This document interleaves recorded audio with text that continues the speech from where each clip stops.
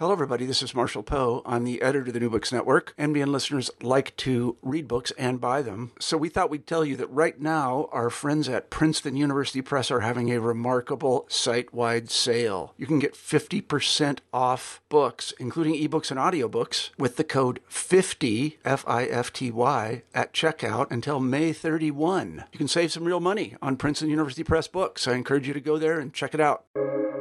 Welcome to the New Books Network. Hello, and welcome to the New Books Network. I'm your host, Joseph Gaines, and today I am joined by Dr. Sophie Bjork-James. Sophie is an assistant professor of anthropology at Vanderbilt University, and she is also the author of The Divine Institution, White Evangelicalism's Politics of the Family, published by Rutgers University Press, 2021. Dr. Sophie Bjork-James, thank you so much for joining me today. How are you doing? Yeah, thank you so much for having me. I'm really happy to be here and to talk about the book. Wonderful. So why don't we start out the interview and we'll have you tell us just a little bit about yourself. Sure.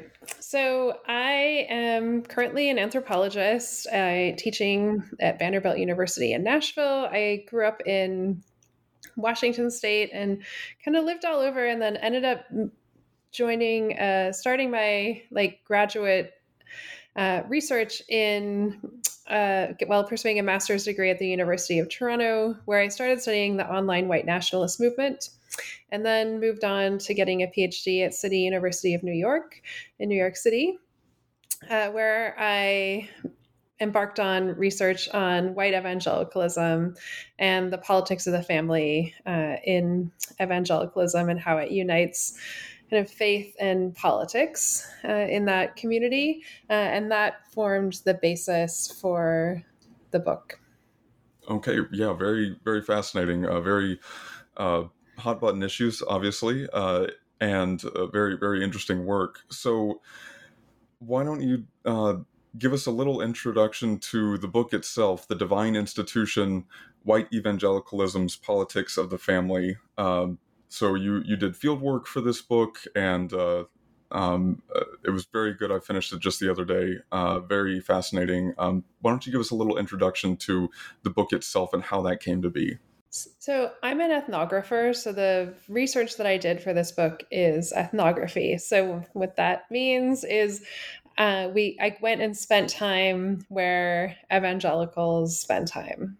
So I started off really with this question of what unites white evangelical politics and faith so closely. So since the early 1980s, white evangelicals have been the largest voting bloc in the United States. They represent around 25% of the voting electorate and tend to vote very much in alignment. So, in 2016, it was just over 80% of white evangelicals voted for Trump. And that was not, it was a little bit higher than usual, but it's typically of 75% or more of white evangelicals tend to vote for the same candidates. And so I was really curious about what creates that political unity, right? Every day across the country, people, like every Sunday, people get up, they go to evangelical churches, they pray together, they're in Bible study groups, they read their Bible, right? They listen to sermons. A lot of the times they listen to Christian music and Christian radio. And then they also, when they vote, tend to vote the same way. So there's clearly alignment between their faith and then their explicit political identity. And I was really curious what allowed for that to be so combined. I was also really interested in race. At the time that I started kind of conceptualizing this book, it was, when Obama was president, and there wasn't a lot of literature or research done on race and evangelicalism. So I'm trying to think how to kind of frame this, but it gets the quote's attributed to Martin Luther King that, the most segregated hour in America is an 11 o'clock on a Sunday morning, right? Where the broader patterns of residential racial segregation in the United States are typically reflected in either church going practices or religious affiliation, and where people attend, where people worship or attend houses of worship. And so white evangelicals is very fits that pattern, right? They tend to megachurches tend to be located in suburban spaces.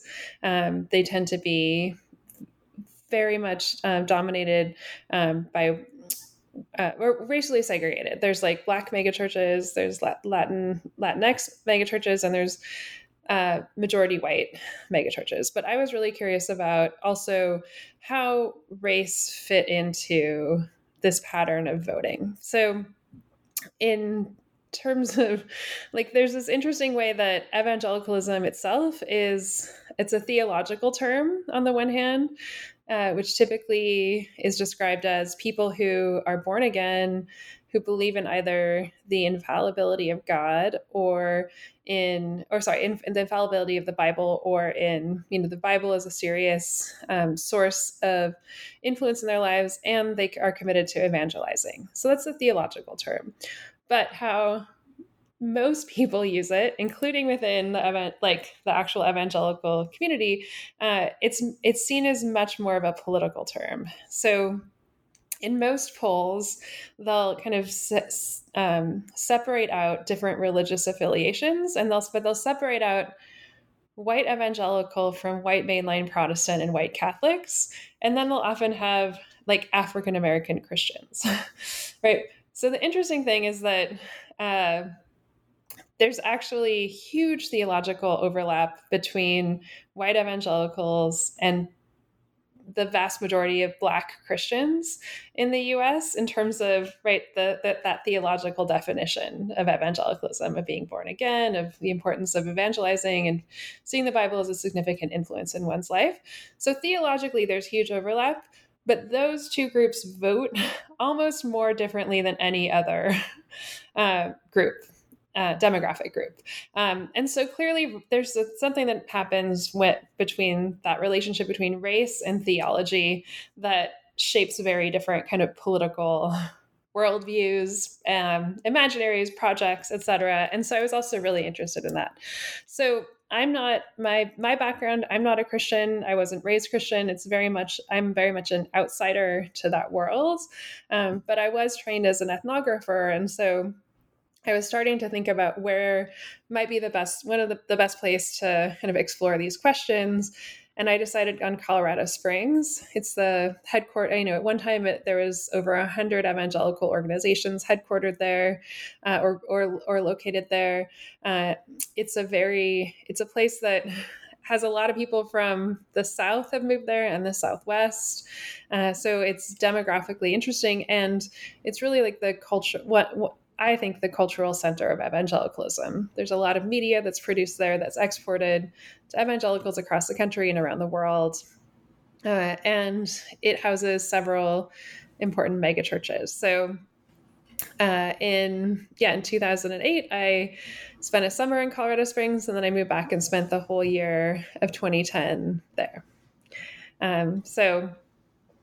Yeah, so you have a lot of experience then in Colorado Springs. I think maybe this is just my perception, but it seems like people think of evangelicals or evangelicalism and think of the South and think of the Bible Belt, but that's obviously displaced a little bit.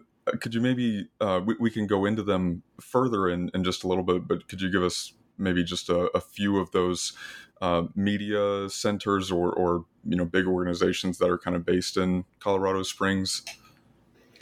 Yeah, the big one is Focus on the Family, which, at one point was getting so much mail that it had its own zip code from Christians writing in. I think this was pre the dominance of electronic media. And so I think now they get most of their input through email, but also phone calls. But that's the most significant one. But there's several others as well. Okay, yeah, absolutely. Yeah, thank you for that introduction to kind of the work that you did for the book, and how it came to be. So something that is very important to evangelicalism, as you found while you were working on this, is family values. Um, Even in the name of that organization, focus on the family.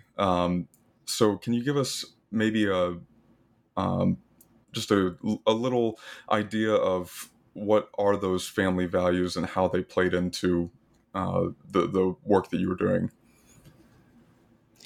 Yeah, and so for my research, I really just joined as many different evangelical groups as I could. I attended a lot of many church services. I listened to a lot of Christian radio.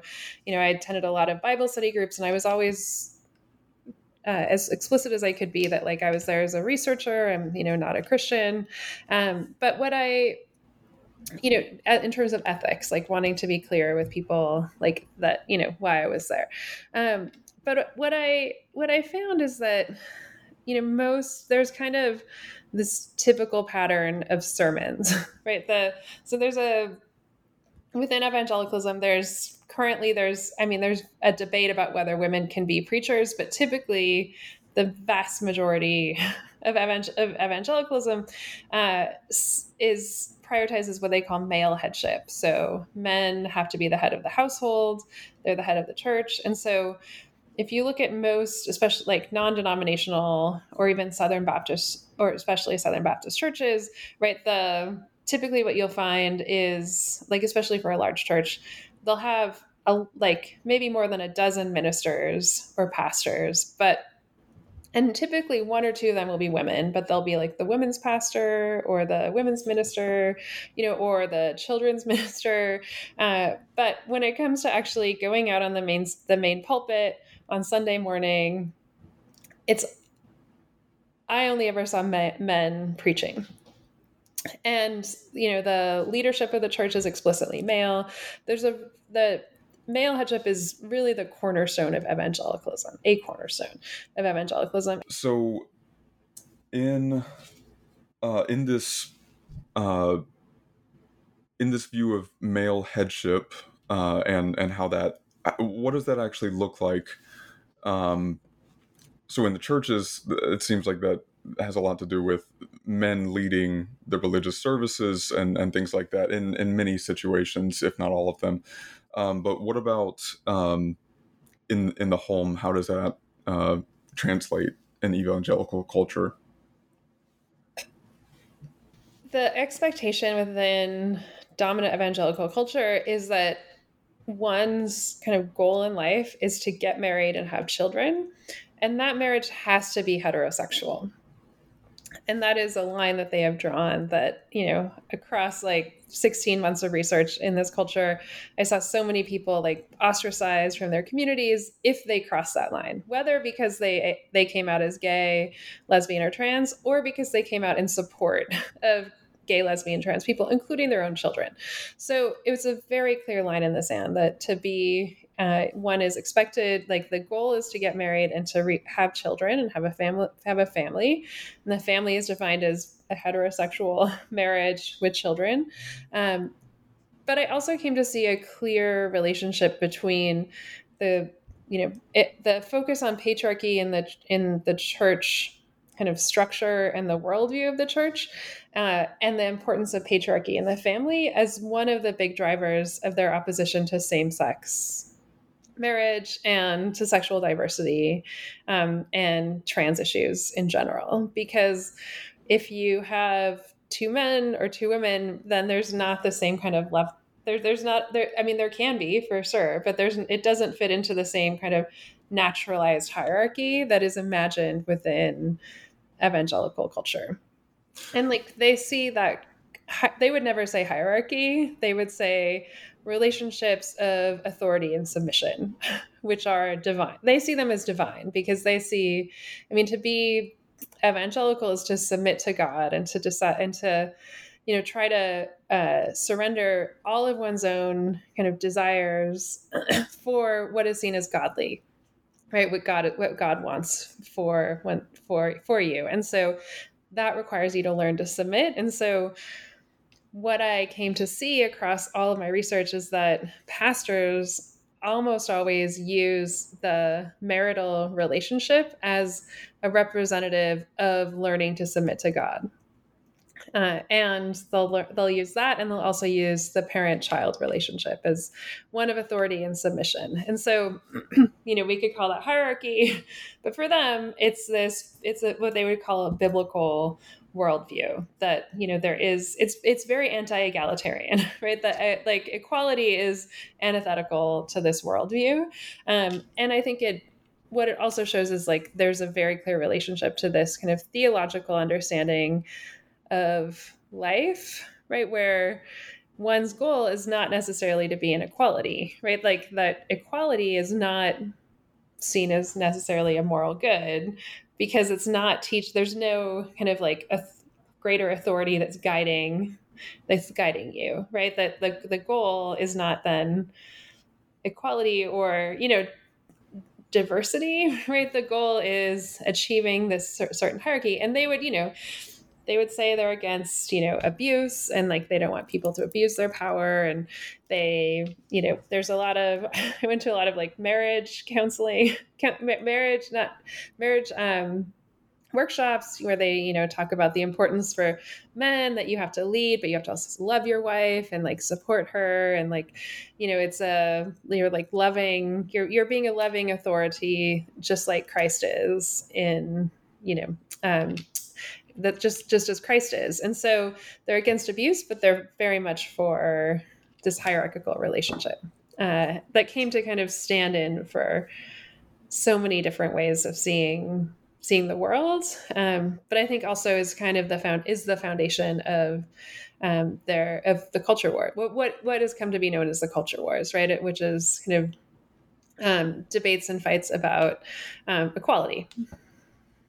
Right. So those specifically heterosexual, kind of narrowly defined view of the family is symbolic for a lot, and it's obviously a big facet of actual evangelical living, and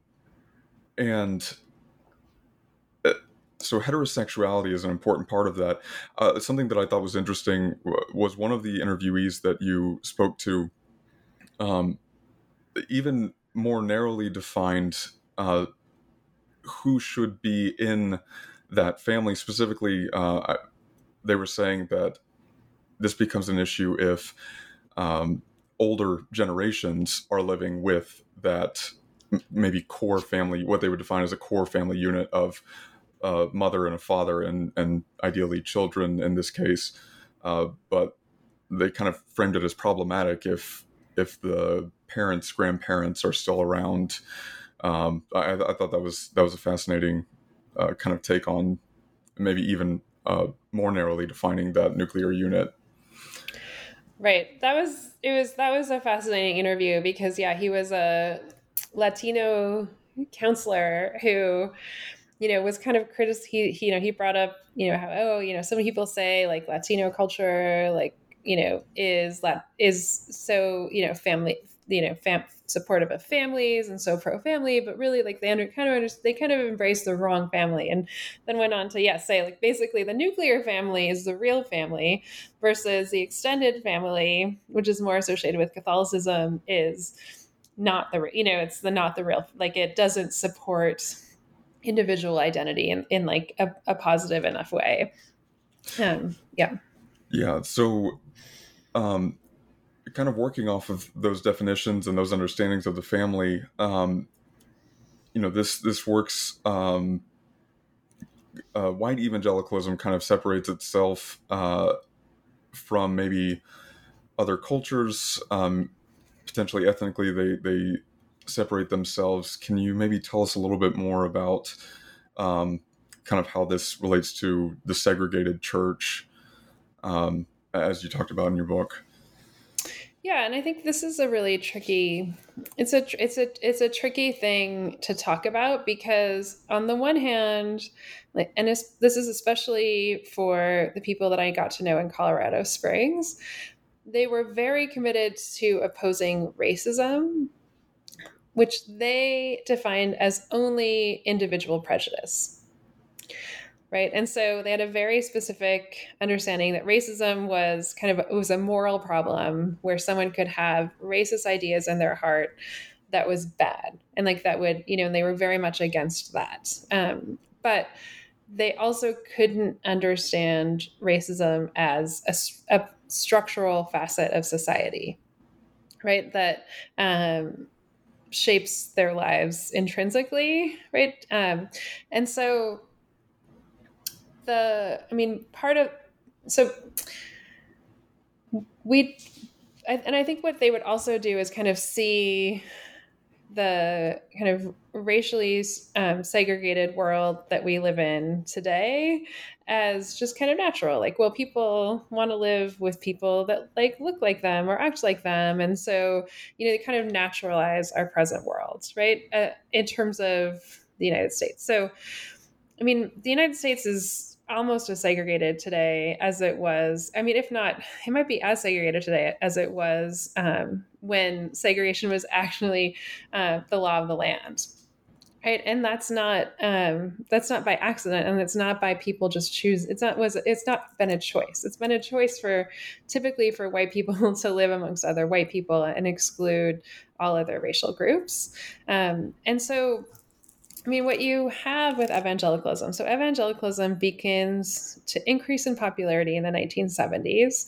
It's in the 70s, it's not affiliated with any political party. You have evangelicals of all stripes, right? Like the Jesus movement was really big at that time, which was affiliated with kind of more of a hippie culture. And so there was different it wasn't as political. It wasn't associated with a particular party in the same way as today. But when it really started to gain in prominence, it was guided by what's called the church growth movement, and that movement basically changed evangelizing on its head, saying we don't just need to go and evangelize to people in other countries. We also have to evangelize within our own country and our own culture. But they also embrace this principle that to increase evangelizing, the success of evangelizing, one should not ask people to join churches with people that outside of their community. Right. And that people will feel more comfortable joining a church if it's within their same class or caste or ethnic or racial group. Right. And so what it does is if you think of the 1970s, right, where the United States has just gone through this, really, really violent civil rights movement and violent time, right? There's a very active civil rights movement and a very violent resistance to that. It was just starting to make gains in terms of desegregating schools. And then you have this religious movement that emerges saying, let's just kind of build new religious cultures that match the segregation of the society. And so you end up seeing the rise in evangelical churches, many times mega churches, that emerge in suburbs. And the suburbs are by design whites. There's a whole history in terms of the suburbanization in the United States, where most suburbs had exclusionary covenants that were only allowed white people to live in them, and so the kind of post-World War II explosion of suburbs was really this creation of a new form of whiteness. So that is the kind of recruiting grounds for the contemporary evangelical movement, which starts in the 1970s, and then around the Ronald Reagan election in 1980 becomes very much paired with republicanism. And interestingly, the formation of the first national religious right movement emerges from efforts to desegregate Christian schools. So, in a part of the kind of after effects of the civil rights movement, under President Carter in the mid 1970s, the IRS started going after these. They're called segregation academies, these private Christian schools that formed all over the South in response to Brown v. Board of Education and the desegregation of the public schools, where white Christians would pull their children from public schools and put them into these private Christian academies because of racial reasons. And so when Carter's administration starts going after these schools and saying, you have to prove that you're actually desegregated, that anybody can come to your school, otherwise you're going to lose your tax exempt status. Right? It was really an attempt to kind of end some of the kind of continuation of segregation that happened after Brown v. Board of Education. And that really lit a fire amongst white evangelicals in the South. So they created a bunch of organizations that did federal lobbying, and then those organizations ended up becoming the base for the moral majority. So like the leaders of these private Christian school organizations, like the ones defending them, actually ended up working for the moral majority. So the moral majority forms as the first national religious right organization, and for over a decade is the most significant one, right? It's Jerry Falwell had founded it. Falwell's Liberty University, has remained, central to this day as a white evangelical institution. And but the foundation of that is defending segregated schools from desegregation. But there's also a through line of denying racism. So, those battles, they didn't say we want to support white only schools. They didn't say we want to support segregated schools. They said we want to defend conservative Christian values. Right. And so I think that there's this way that racial segregation has led to a kind of dismissal of the very conditions that have created these segregated spaces that we find ourselves in. And that's really what I found in Colorado, is that people wanted to dismiss, the white evangelicals that I got to know really wanted to see themselves as not racist. And I think a lot of them, especially at that time, really wanted to see more racial diversity in their churches, right? But they also could not embrace the idea that structural racism exists and shapes our lives in really dramatic ways. And that, I think, created barriers to developing kind of broader, more multiracial congregations. Right. Yeah. So that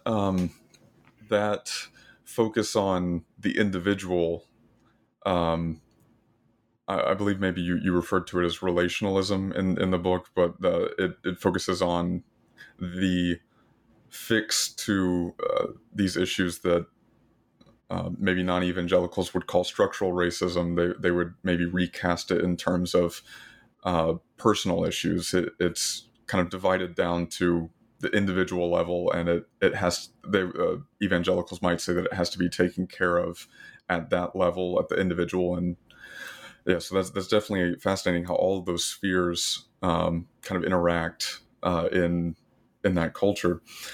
So I'd like to ask you a little bit about James Dobson. So we mentioned focus on the family, and so he kind of plays a big role in this. Can you introduce Dobson to us and maybe explain a little bit about how he plays into evangelical culture?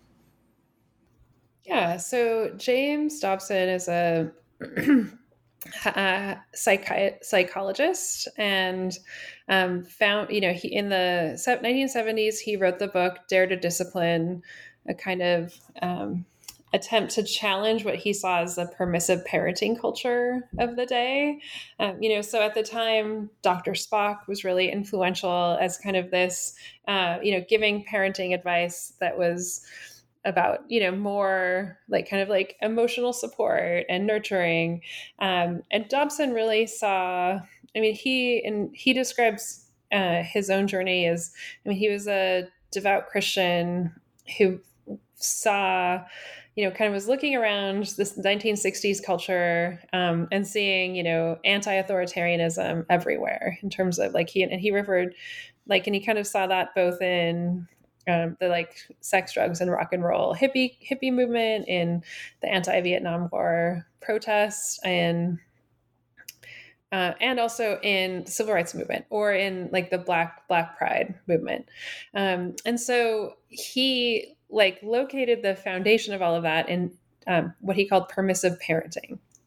And so really wrote this book saying called Dare to Discipline, articulating this conservative Christian view that, parenting, teaching kids to respect the authority of their parents was the foundation to a good society. Right. And so it's interesting because the book is not explicitly Christian in a way that his later writings become, but it was really an attempt to get all parents to kind of embrace more of an authoritarian parenting model, which included corporal punishment, like that it's really very explicitly, he lays out like you have to spank your child to teach them to listen to you, and you have to, don't do it in anger, but do it until it definitely hurts. Like very explicitly. And so it is not a stretch to say like, generations of evangelical children have been raised on this parenting advice. But then he goes on to found Focus on the Family, which is is founded in Southern California and then moves to Colorado Springs, and becomes, there's very incredibly influential, like internationally, in terms of producing Christian content about the family, and really reinforcing this idea that, male headship is important, that, this, gender is like there's two genders that, naturally define us, and, they each have very different values that are both important. They're called like complementarity, right? Where like men and women have very, we're both important, but have different, are inherently different. But so, yeah, he's incredibly influential in kind of forming kind of foundation of what it means to how like the ideas about the family and evangelicalism are united.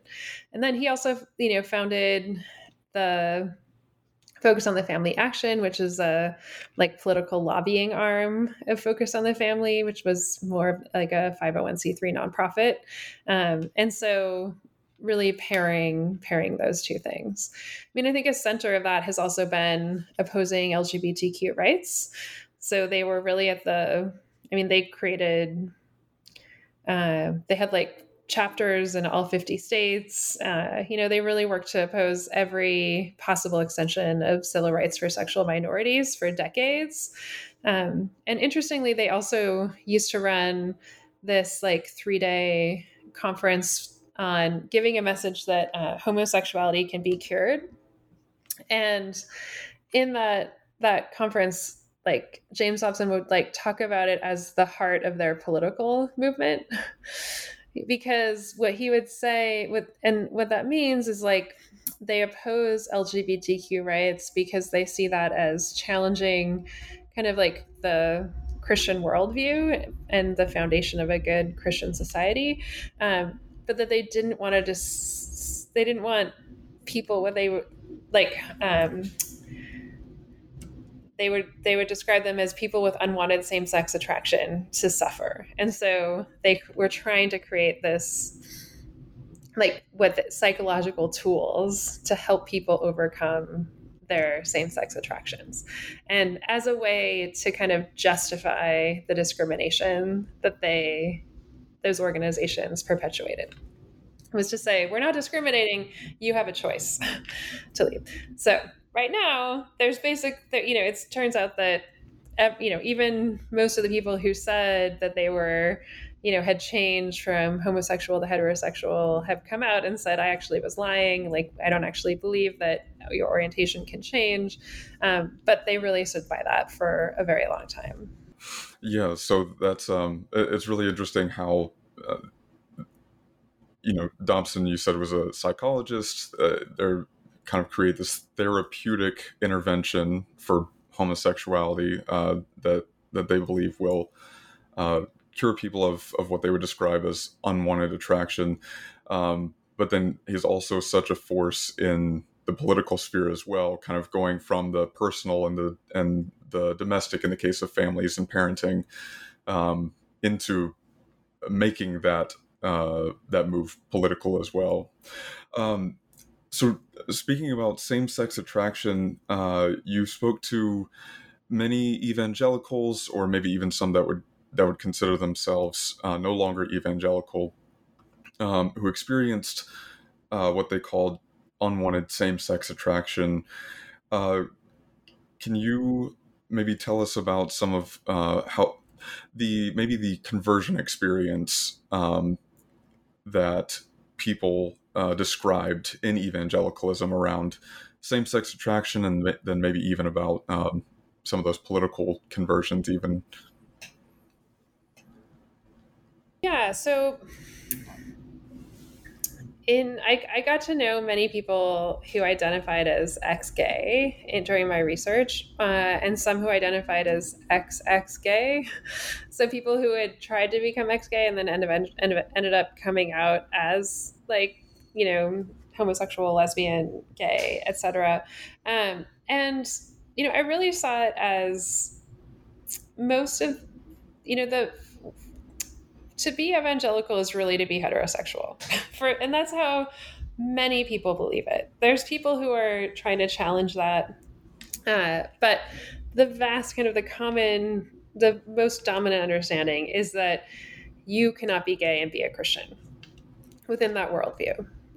So again, there's whole groups of people that are working to counter this, and I think this is one of the reasons why so many younger people are leaving evangelicalism. I mean, it's been a crisis. Religious right sees this as like an enormous crisis and has for 20 years, that younger people are leaving the faith. But I think part of it is because of this idea where you have to be heterosexual to be an evangelical. And so a lot of the people who I met who were ex-gay really saw that as it wasn't just that to come out was to potentially lose family or to have, potentially be rejected from your friends or even your community, but also from God. And so for people who, like, a relationship with God is the foundation of their life, that's a lot of rejection to face. And so giving this kind of option of, if you can at least not practice your not like practice your sexual attraction, right? I think for a lot of people it was really appealing because they felt then like they could still maintain their relationship with God, right? And so a lot of people who have tried that and realized it doesn't work, right?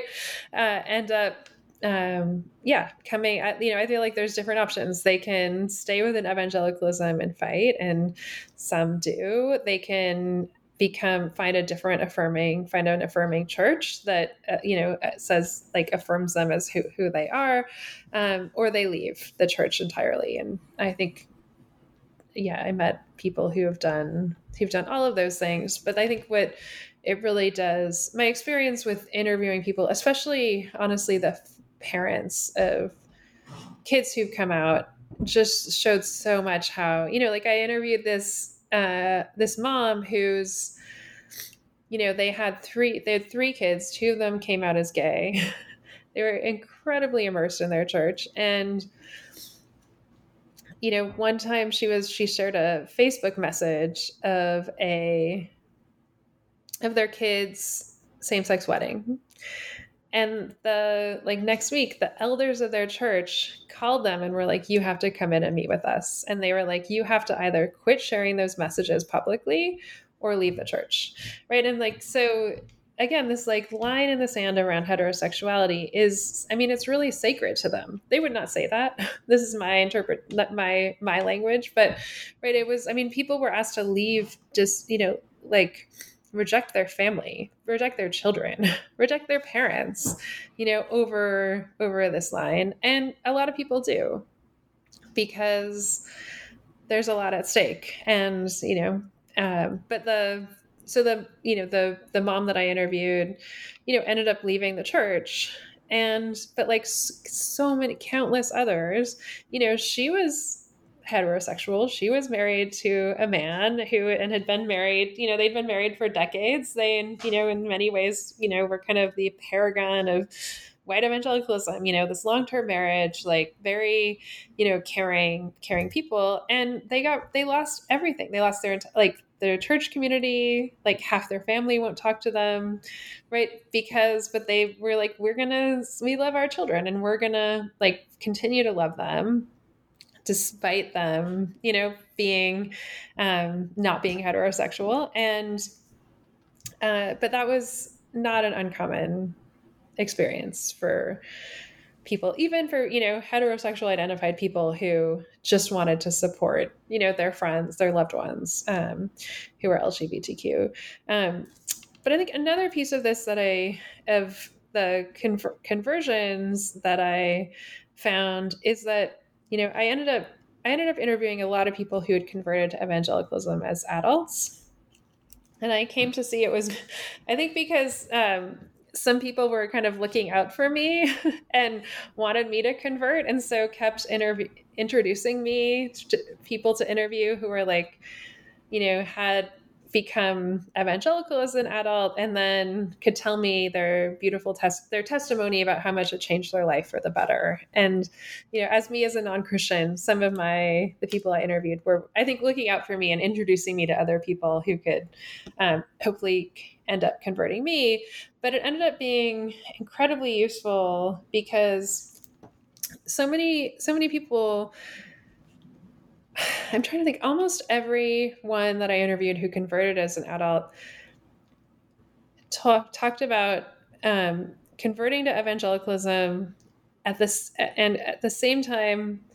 I called them like sexual and political conversions, having them all simultaneous, right? And so, people would be like, oh, I was, sleeping with my boyfriend and then I converted and then we started sleeping in separate rooms, right? Until we got married. Like that was very common. Or, like even like I was like the people would recount and be like, I was sleeping around a lot. I was sleeping around a lot. And so when I converted, me and my friend, we moved our mattresses to be in like the living room together so we could keep each other accountable, right? Like it was very much like a very common theme in conversion narratives, but so was politics. And some people it was overnight, some people it was over time. But, one of the most kind of symbolic of this was someone who was like, yeah, I was, this kind of like, free love, sex, drugs, and rock and roll kind of hippie. And then until my, boss introduced me to his evangelical church. And then he was like, and here I am. Right. And he's this married father of 5 and like this conservative lobbyist. Right.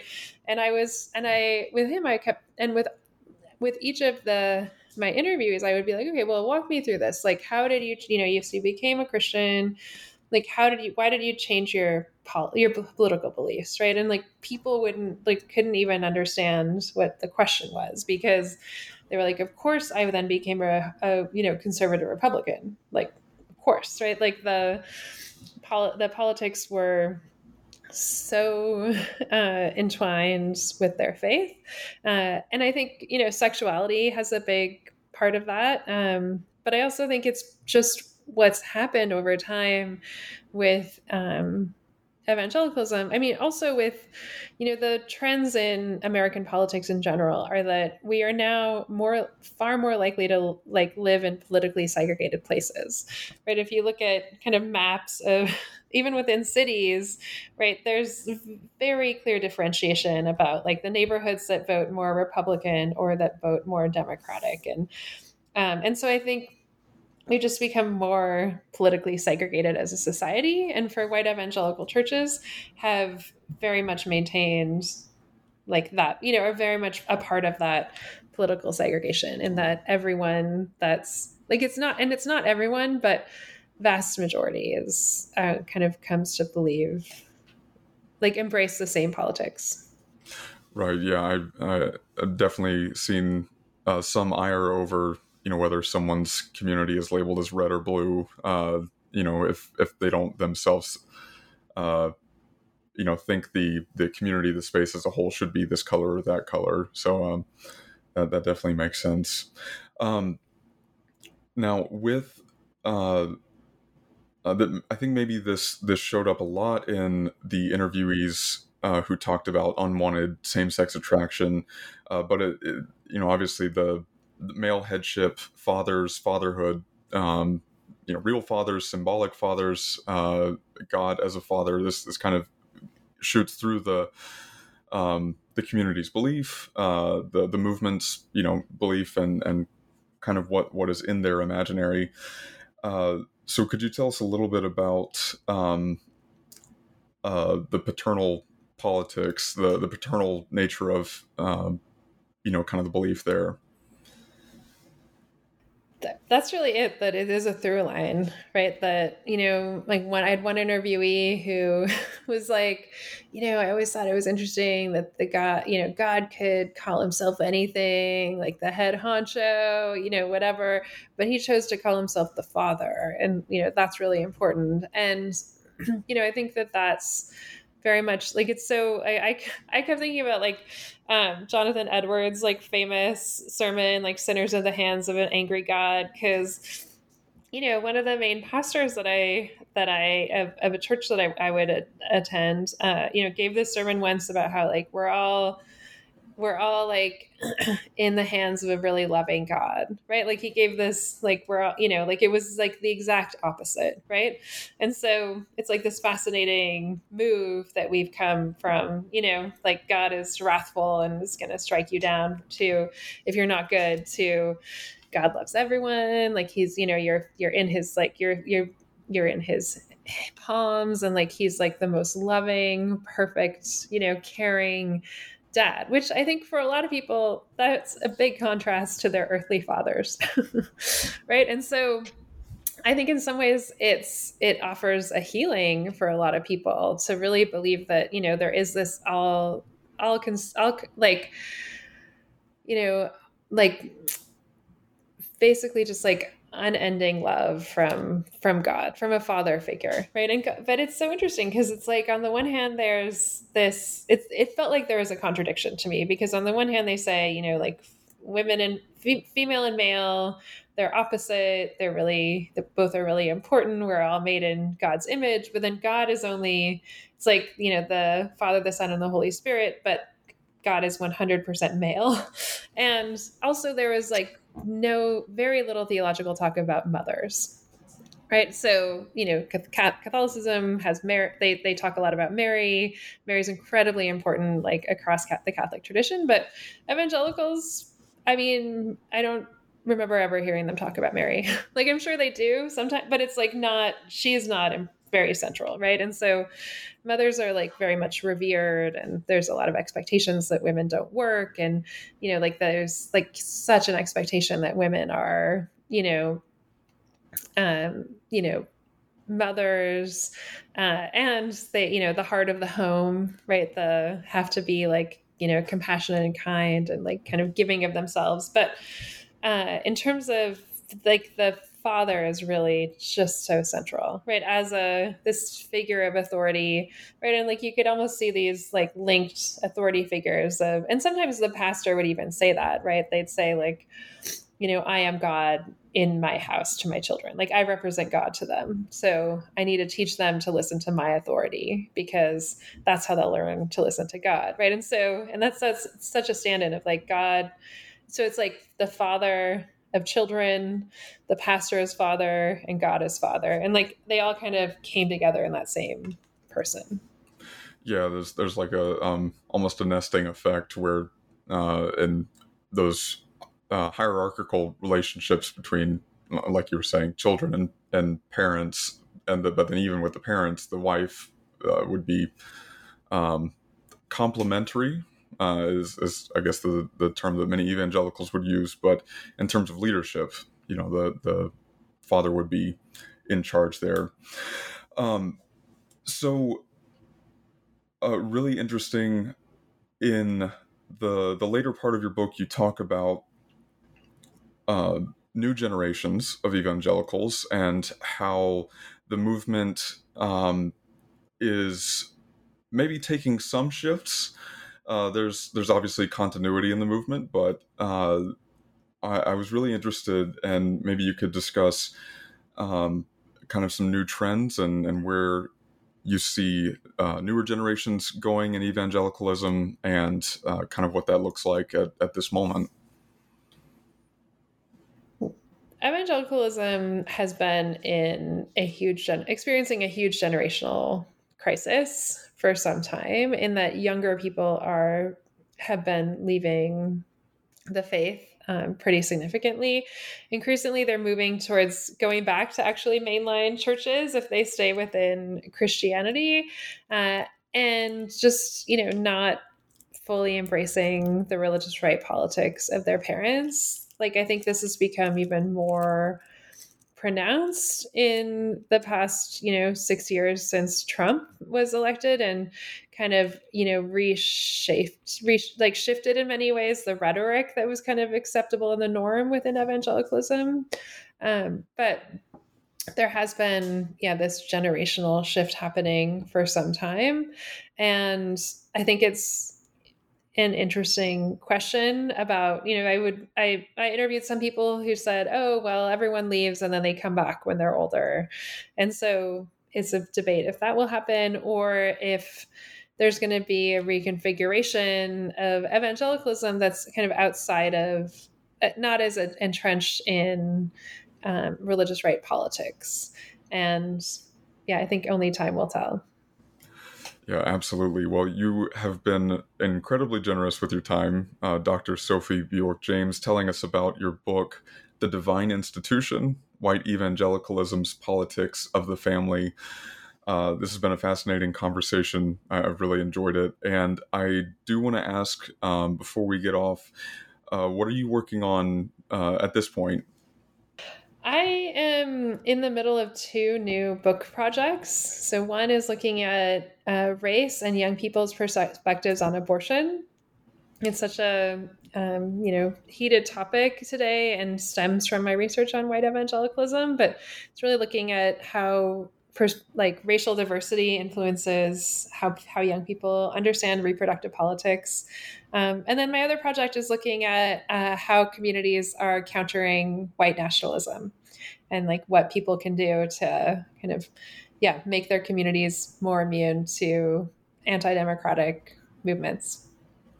Yeah, those sound fascinating. Thank you so much for sharing what you're working on. Thank you again, Dr. Sophie Bjork-James, for being on the New Books Network and talking to me today. Thanks so much. Thanks for the great questions.